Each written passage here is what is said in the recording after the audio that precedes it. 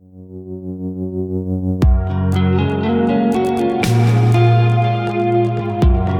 following sermon podcast is a glimpse into the community of Central Bible Church, where we strive to welcome everyone into Jesus' life.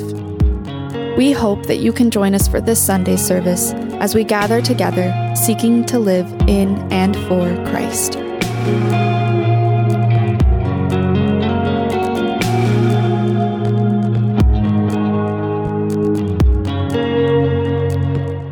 Awesome. Well, I'm going to read our scripture passage for this morning. So if you guys want to turn in your Bibles to John chapter 2, I'm going to read verses 12 through 25 for us this morning.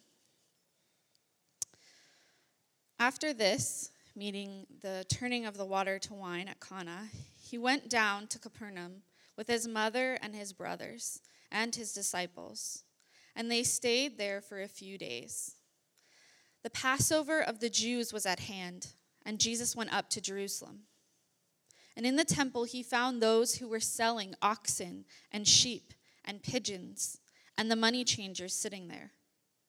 And making a whip of cords, he drove them all out of the temple with the sheep and oxen. And he poured out the coins of the money changers and overturned their tables. And he told those who sold the pigeons, "Take these things away. Do not make my Father's house a house of trade." His disciples remembered that it was written, "Zeal for your house will consume me." So the Jews said to him, "What sign do you show us for doing these things?" Jesus answered them, "Destroy this temple, and in 3 days I will raise it up." The Jews then said, "It has taken 46 years to build this temple, and will you raise it up in 3 days?" But he was speaking about the temple of his body. When therefore he raised from the dead, his disciples remembered that he had said this, and they believed the scripture and the word that Jesus had spoken. Now when he was in Jerusalem at the Passover feast, many believed in his name when they saw the signs that he was doing.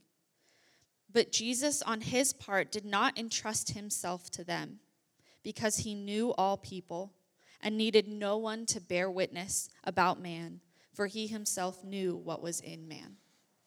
This is the word of the Lord. Amen. Amen. Good morning.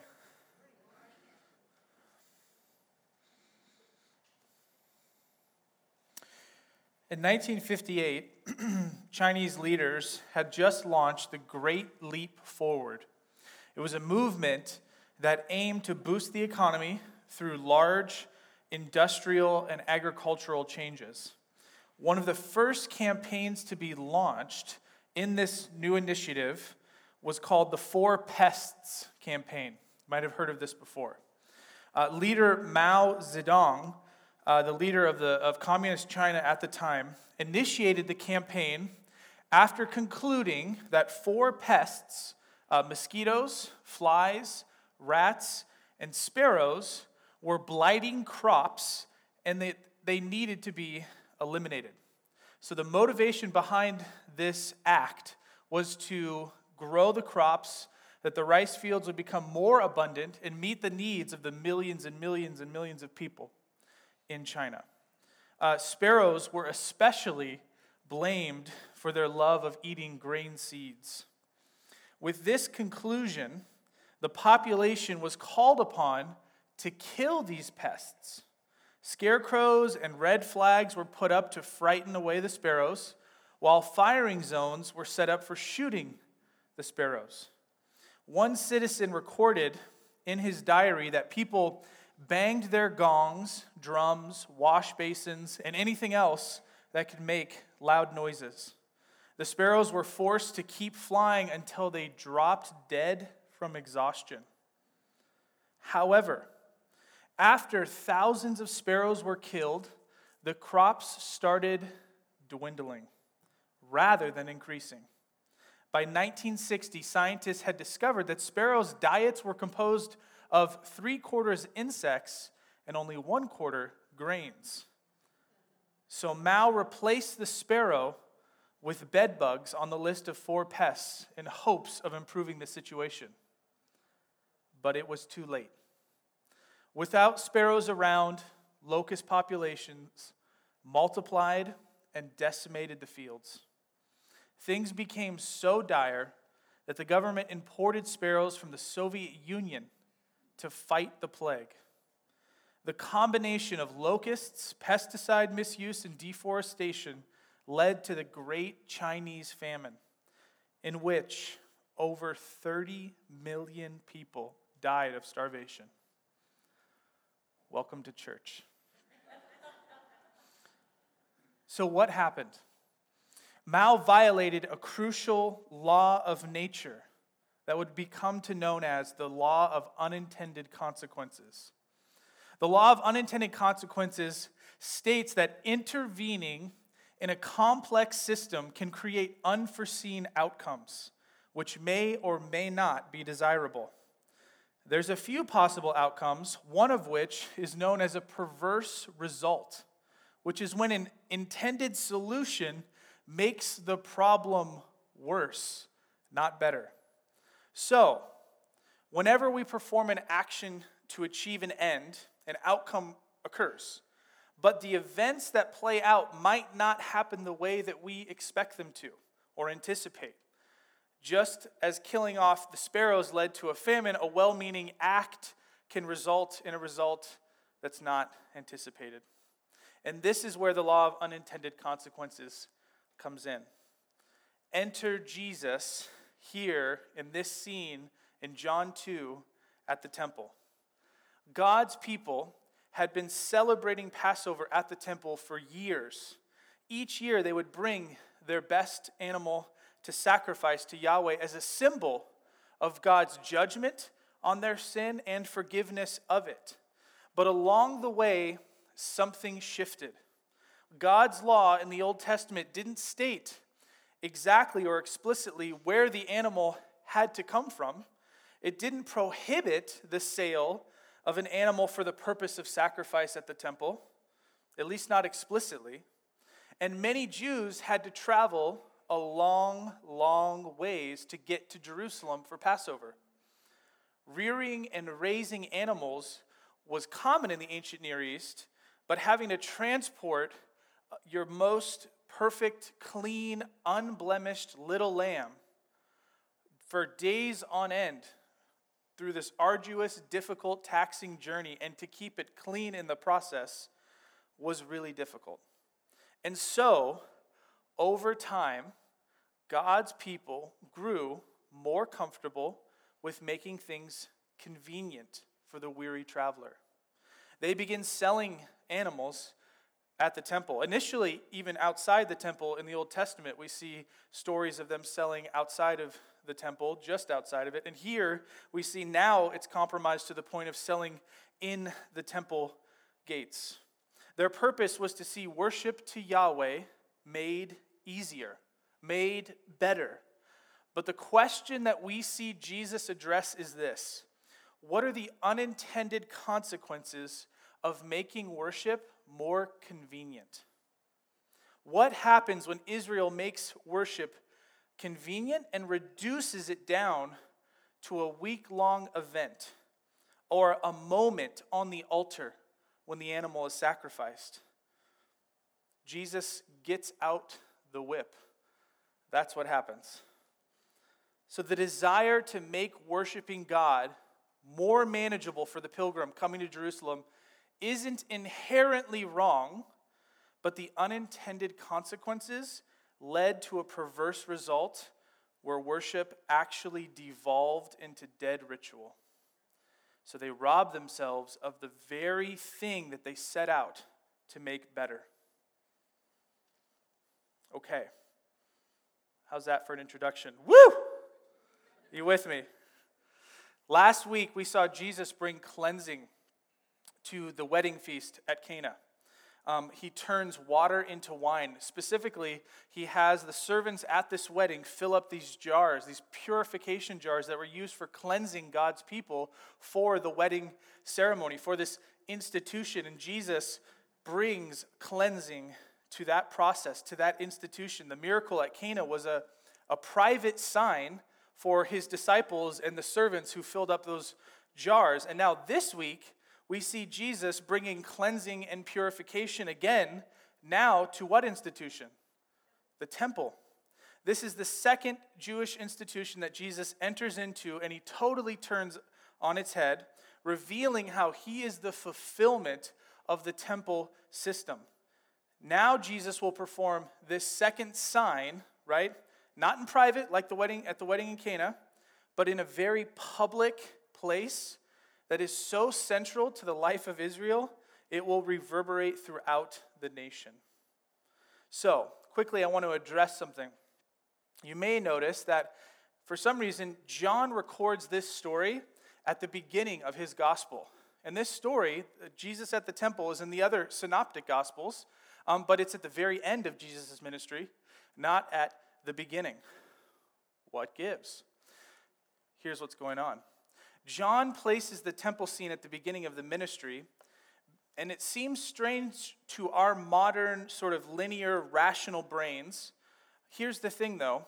Hebrew literature was not concerned about the chronology of events. And you've got to get this to be a good reader of the scriptures.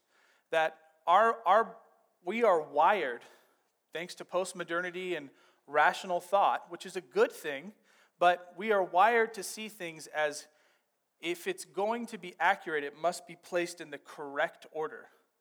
John is not concerned with accuracy about the chronology of events. He's concerned about getting you to understand the significance of Jesus in this moment. And so he wants us to see from the beginning that Jesus is the true temple of God.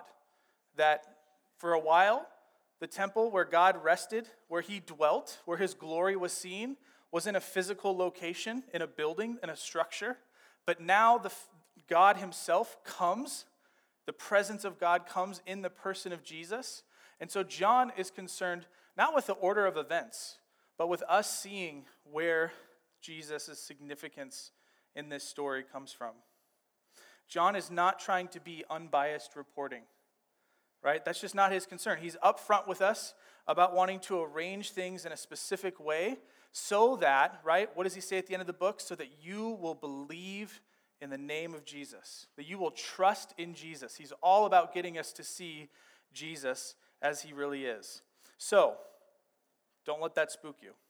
Now, we see Jesus cleansing and replacing the temple. Verse 13. The Passover of the Jews was at hand. Jesus went up to Jerusalem. In the temple, he found those who were selling oxen, sheep, and pigeons, and the money changers sitting there. And making a whip of cords, gentle Jesus, meek and mild, he drove them all out of the temple with the sheep and the oxen. And he poured out the coins of the money changers and overturned their tables.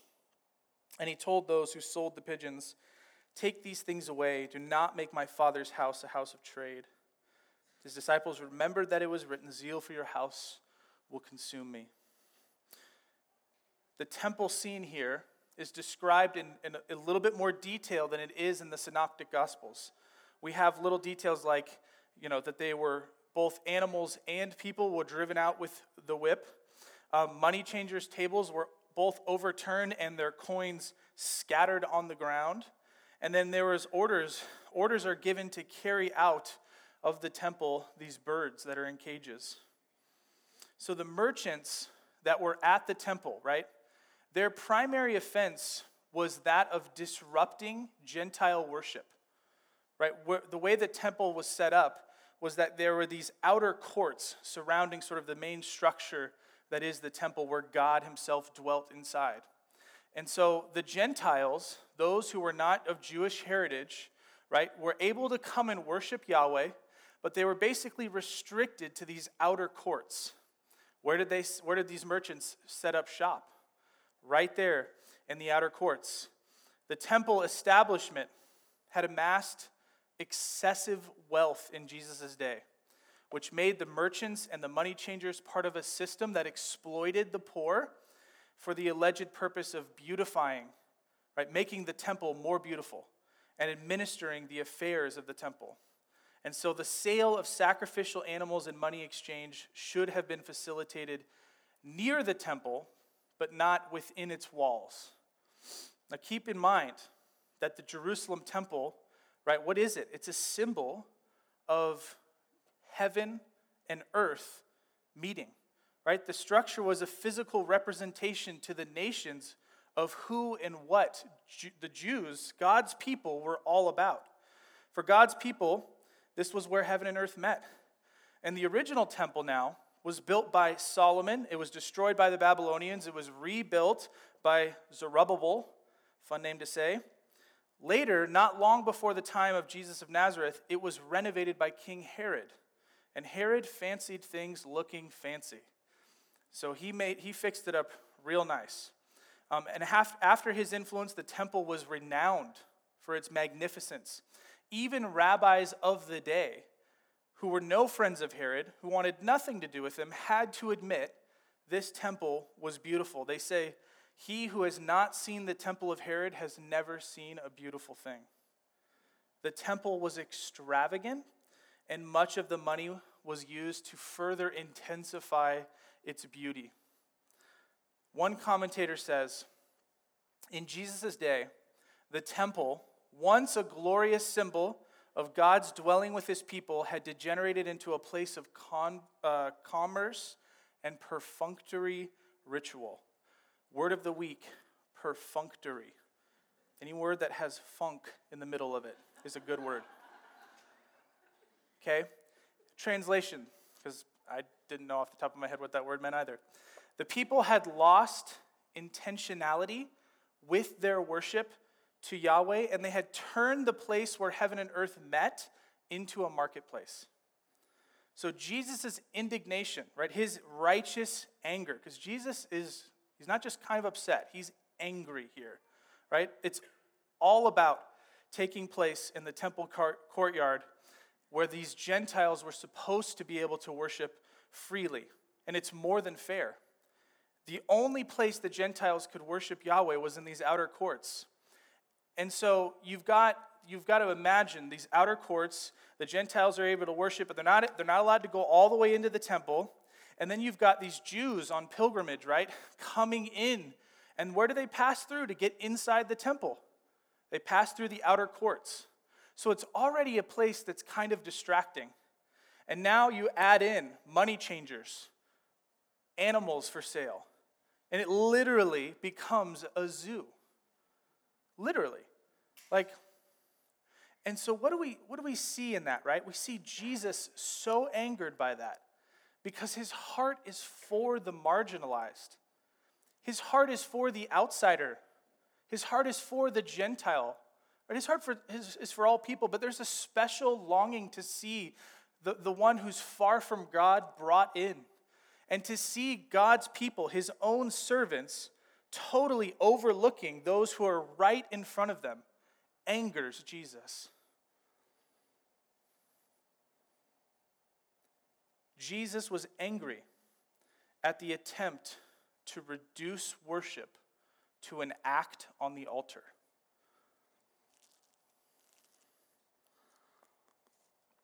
Remember, there was a long journey for these people. Several days. In the Torah, they're commanded for the Passover, right, to raise a lamb or goat, to find the best one that you possibly can out of the litter, and to keep it, to raise it to maturity, and to then sacrifice it as a symbol of God's judgment and forgiveness of their sins. And it doesn't say that they're not allowed to buy and sell, but it seems like, even though it doesn't say it, God had something in mind when he asked his people to raise up this lamb and then to bring it with you to the Passover celebration. And it would have required his people some level of sacrifice. It would have cost them something, both to buy and to raise, but then to transport it all that way, to keep it clean. And so now we get to this moment, right? It's way more convenient. It's way easier to just buy it there. But what about the unintended consequences of minimizing worship, right? That moment to just the act on the altar. Is the convenience of buying and selling animals at the temple stopping you from experiencing the worship of Yahweh? That's the question God is asking his people. What if God knew what he was doing, though, when he commanded them to bring that sacrifice? What if he knew that Passover would cost them something, and it wouldn't be easy, and it wasn't supposed to necessarily be easy? What if having to sacrifice your best, most perfect, unblemished sheep or goat that you raised, what if that convenience of the inconvenience of having to transport it all that way to Jerusalem was as much a part of the act of worship as the moment that the animal is actually sacrificed at the temple? I think there's something there for us. What does it look like, I wonder, in our context? Because it's not about learning more things for the Jews. It's not about doing things the exact perfect way. It's about God wanting to see his people recognize that their worship of him is not just one singular week. It's not the Passover week. It's not just that moment. That they're called to worship Yahweh day in and day out through their daily rhythms. It extends far beyond the altar. I wonder for us if giving money to organizations, or we just heard from a missionary, and I'm not at all trying to discourage giving to our missionaries in any way, so please don't hear that. But I wonder, given our affluence in our country, if giving money to organizations or missionaries without having anything in your own life about you actively seeking to care for the orphan or the widow or the foreigner, if that's what God wanted for us, if that's what he meant when he said, seek, serve, love the outsider, the foreigner, the widow. I wonder if the convenience of being able to just click a couple buttons on PayPal, right, to send a transaction, to send that money, is what God had in mind for us. Do we just end up paying others to do what God has called each of us to do with our own two hands? Because hear me, it's not bad to give to organizations and to missionaries. Yes and amen, do that.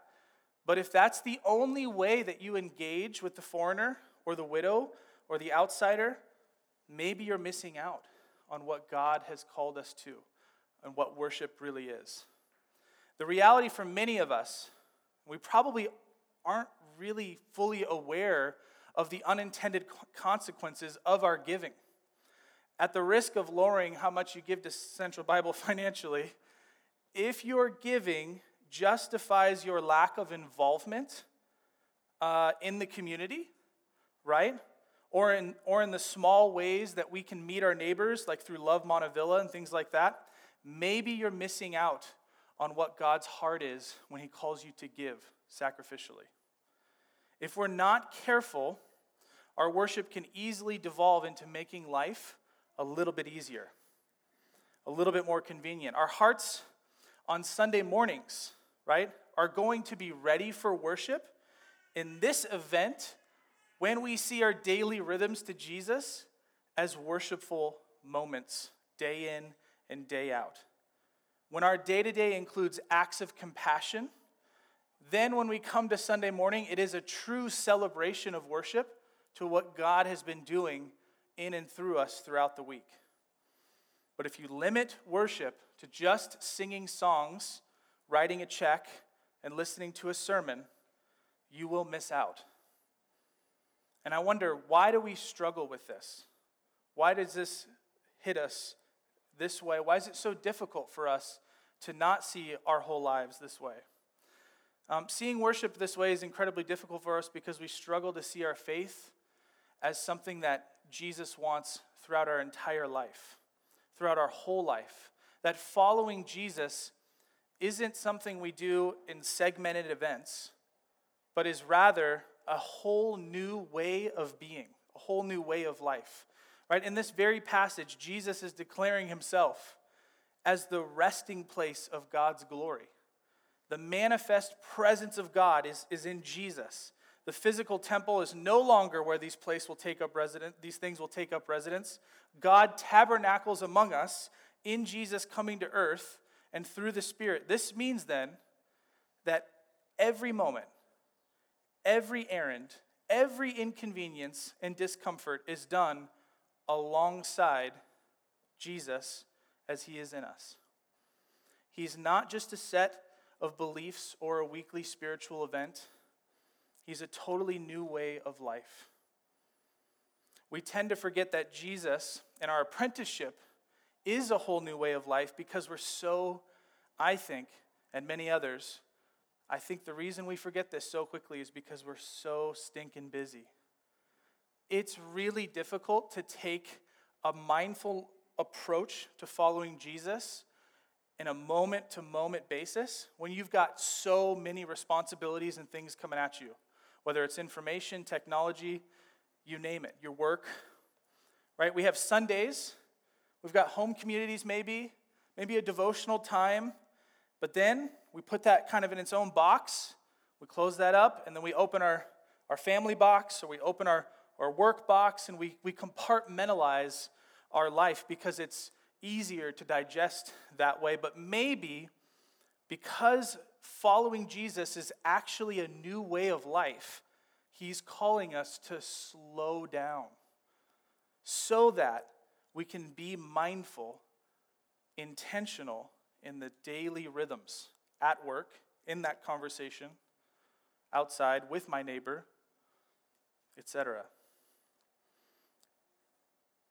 What can we learn from the Amish? In his book on overcoming the urge to hurry, John Mark Comer writes this: "We idealize the Amish in ways I assume are unhealthy, but it's worth saying they aren't actually all against modern technology." This is what the Amish do. When a new technology comes into society, they evaluate it from the sidelines. They watch us like scientists watch lab rats with a new drug. Does it make us healthier or sick?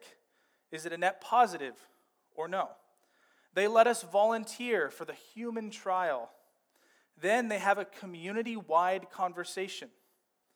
In the case of the car, for example, the invention of the motor vehicle, they decided against it on the grounds that it would destroy their tight-knit community and give life to consumerism, both of which eat away at love, joy, and peace. To be a fly on the wall when they discuss the smartphone. But the Amish and other serious followers of Jesus remind us there was a time when life was much, much slower. There were no cars to drive, planes to catch, all-night study marathons to caffeinate our way through, no constant streams of alerts on our phones, no bottomless holes of entertainment options in our queues. Isn't that helpful? God wants us to live a new way of life in Jesus. And that life, I think, calls us to slow down so that we don't repeat the same thing that our forefathers did, which is to reduce worship down to a moment or to an event or to a community group, but to see every single day, whether it's something like a menial task like doing the dishes, and my little girl comes up to me and says, "Can I help you?" And I'm like, this would take probably 20 more minutes if I say yes. I need to slow down. I need to have margin in my life if I'm going to care for the marginalized. You know? You've got to have space in your life to care for the outsider. If you don't have that margin, you'll never have it. I can't tell you, I get to, serve alongside Oshua and whoever else preaches. We go to the Tuesday morning Bible study and we talk. And a lot of the people that attend that are older, retired folks. And they've said time and time again, you know what? I thought when I retired, life would get slower and less busy. It's getting busier. It sometimes is harder. We find ways, man, to fill the gaps. And I think there's something here that Jesus wants us to see. Slow down. What is the impact that this commitment or this technology is going to have on your daily rhythms and allowing you to be mindful, to worship me and serve me throughout the day? And so I want to ask, what does God want you to slow down on? What does God want you to slow down on? Give time and attention to, and bring to him in an act of worship. What is he inviting you to identify, to give time and attention and particular care to in 2020, to offer to him as a sacrifice at the end of this year? Is there anything that you need to cut in order to create the time and space so that you can hear him and listen? I know that this is really difficult to do, and it's especially difficult if you try to do this by yourself. Don't try to do this by yourself. God has called us to serve him and apprentice him together in community. So I want to encourage you, sign up to be a part of a home community if you're not in one. Sign up to be a part of a formation group. Apprentice Jesus with others. Quickly, look down here at verse 18. So the Jews said to Jesus, "What sign do you show us for doing these things?" Jesus answered them, "Destroy this temple, and in 3 days I will raise it up." The Jews then said, "It has taken 46 years to build this temple, and you will raise it up in 3 days?" But Jesus was speaking about the temple of his body. When therefore he was raised from the dead, his disciples remembered that he had said this, and they believed the scripture and the word that Jesus had spoken. Notice that the Jews here who questioned Jesus after seeing this dramatic scene unfold, imagine how intense that must have been to see Jesus flipping over tables and driving people out with a whip, right? So after seeing this scene unfold, they don't seem to ask themselves what responsibility they have in what Jesus was doing, why he was upset. They don't ask themselves if he was justified in what he did. They're more concerned with what authority Jesus uses to do these things. Also notice that if they thought Jesus was a lunatic or emotionally unstable, they could have easily had him arrested for these actions, with no problem. But for some reason, they don't. And the fact that they request a sign from him is probably, at the very least, it shows that they had a suspicion that this man, this person, might actually be a prophet from God. And so, to close out, I want us to close our time thinking about Jesus, that his body is the true temple, that he is the fulfillment of this temple institution, right? It says, go ahead and destroy this temple, and that has kind of a double meaning. I'll quickly cover. It refers to both Herod's great buildings, right, which would in fact be destroyed in 70 AD, and it refers to Jesus' body that would be nailed to the cross. There will be a renewed temple, God says, a place where he dwells, where sin is taken away through the offering of a sacrifice, not of sheep, not of oxen, but of Jesus himself, the one who is both the priest and the sacrifice, the victim. Psalm 69:9 says that, "For zeal for your house has consumed me," which is what Jesus is quoting. "And the reproaches of those who reproach you have fallen on me." Right? This is a messianic psalm. God speaking about him taking on the sins of his people. Jesus' zeal was so great, his desire to see God's presence come down to earth and not just dwell in him, but through the Holy Spirit be brought to each one of us, right? You think about that day at Pentecost when the Spirit came down. That's only made possible if Jesus is robustly committed to going to the cross as our perfect lamb, as our sacrifice for our sin and our brokenness. That is how he fulfills this second institution and the sign of him both, right? Destroy this building, this temple, and in 3 days I'll raise it up, because Jesus didn't stay dead. He came back to bring new life. Would you pray with me? Father, we love you, and Jesus, we recognize that you are the fulfillment of these things, and we long to understand more fully where we might be prone to compromise our worship, where we might be prone to categorize things, compartmentalize, and make following you a couple of events a week because it's just easier to digest because we're so busy. God, we want to move away from that, and it's really difficult. Jesus, we ask you now for your help. Spirit, would you help us? Reveal to us and show us where we're prone to do that, where we're prone to compartmentalize, to make our faith not a way of life, but a moment or two a week. Would you reveal to us where we're prone to do that? And would you help us to lean into your Spirit, to become people who are more mindful, more intentional, more aware in our daily rhythms? Make us a people who have margin for the marginalized. In Jesus' name, amen.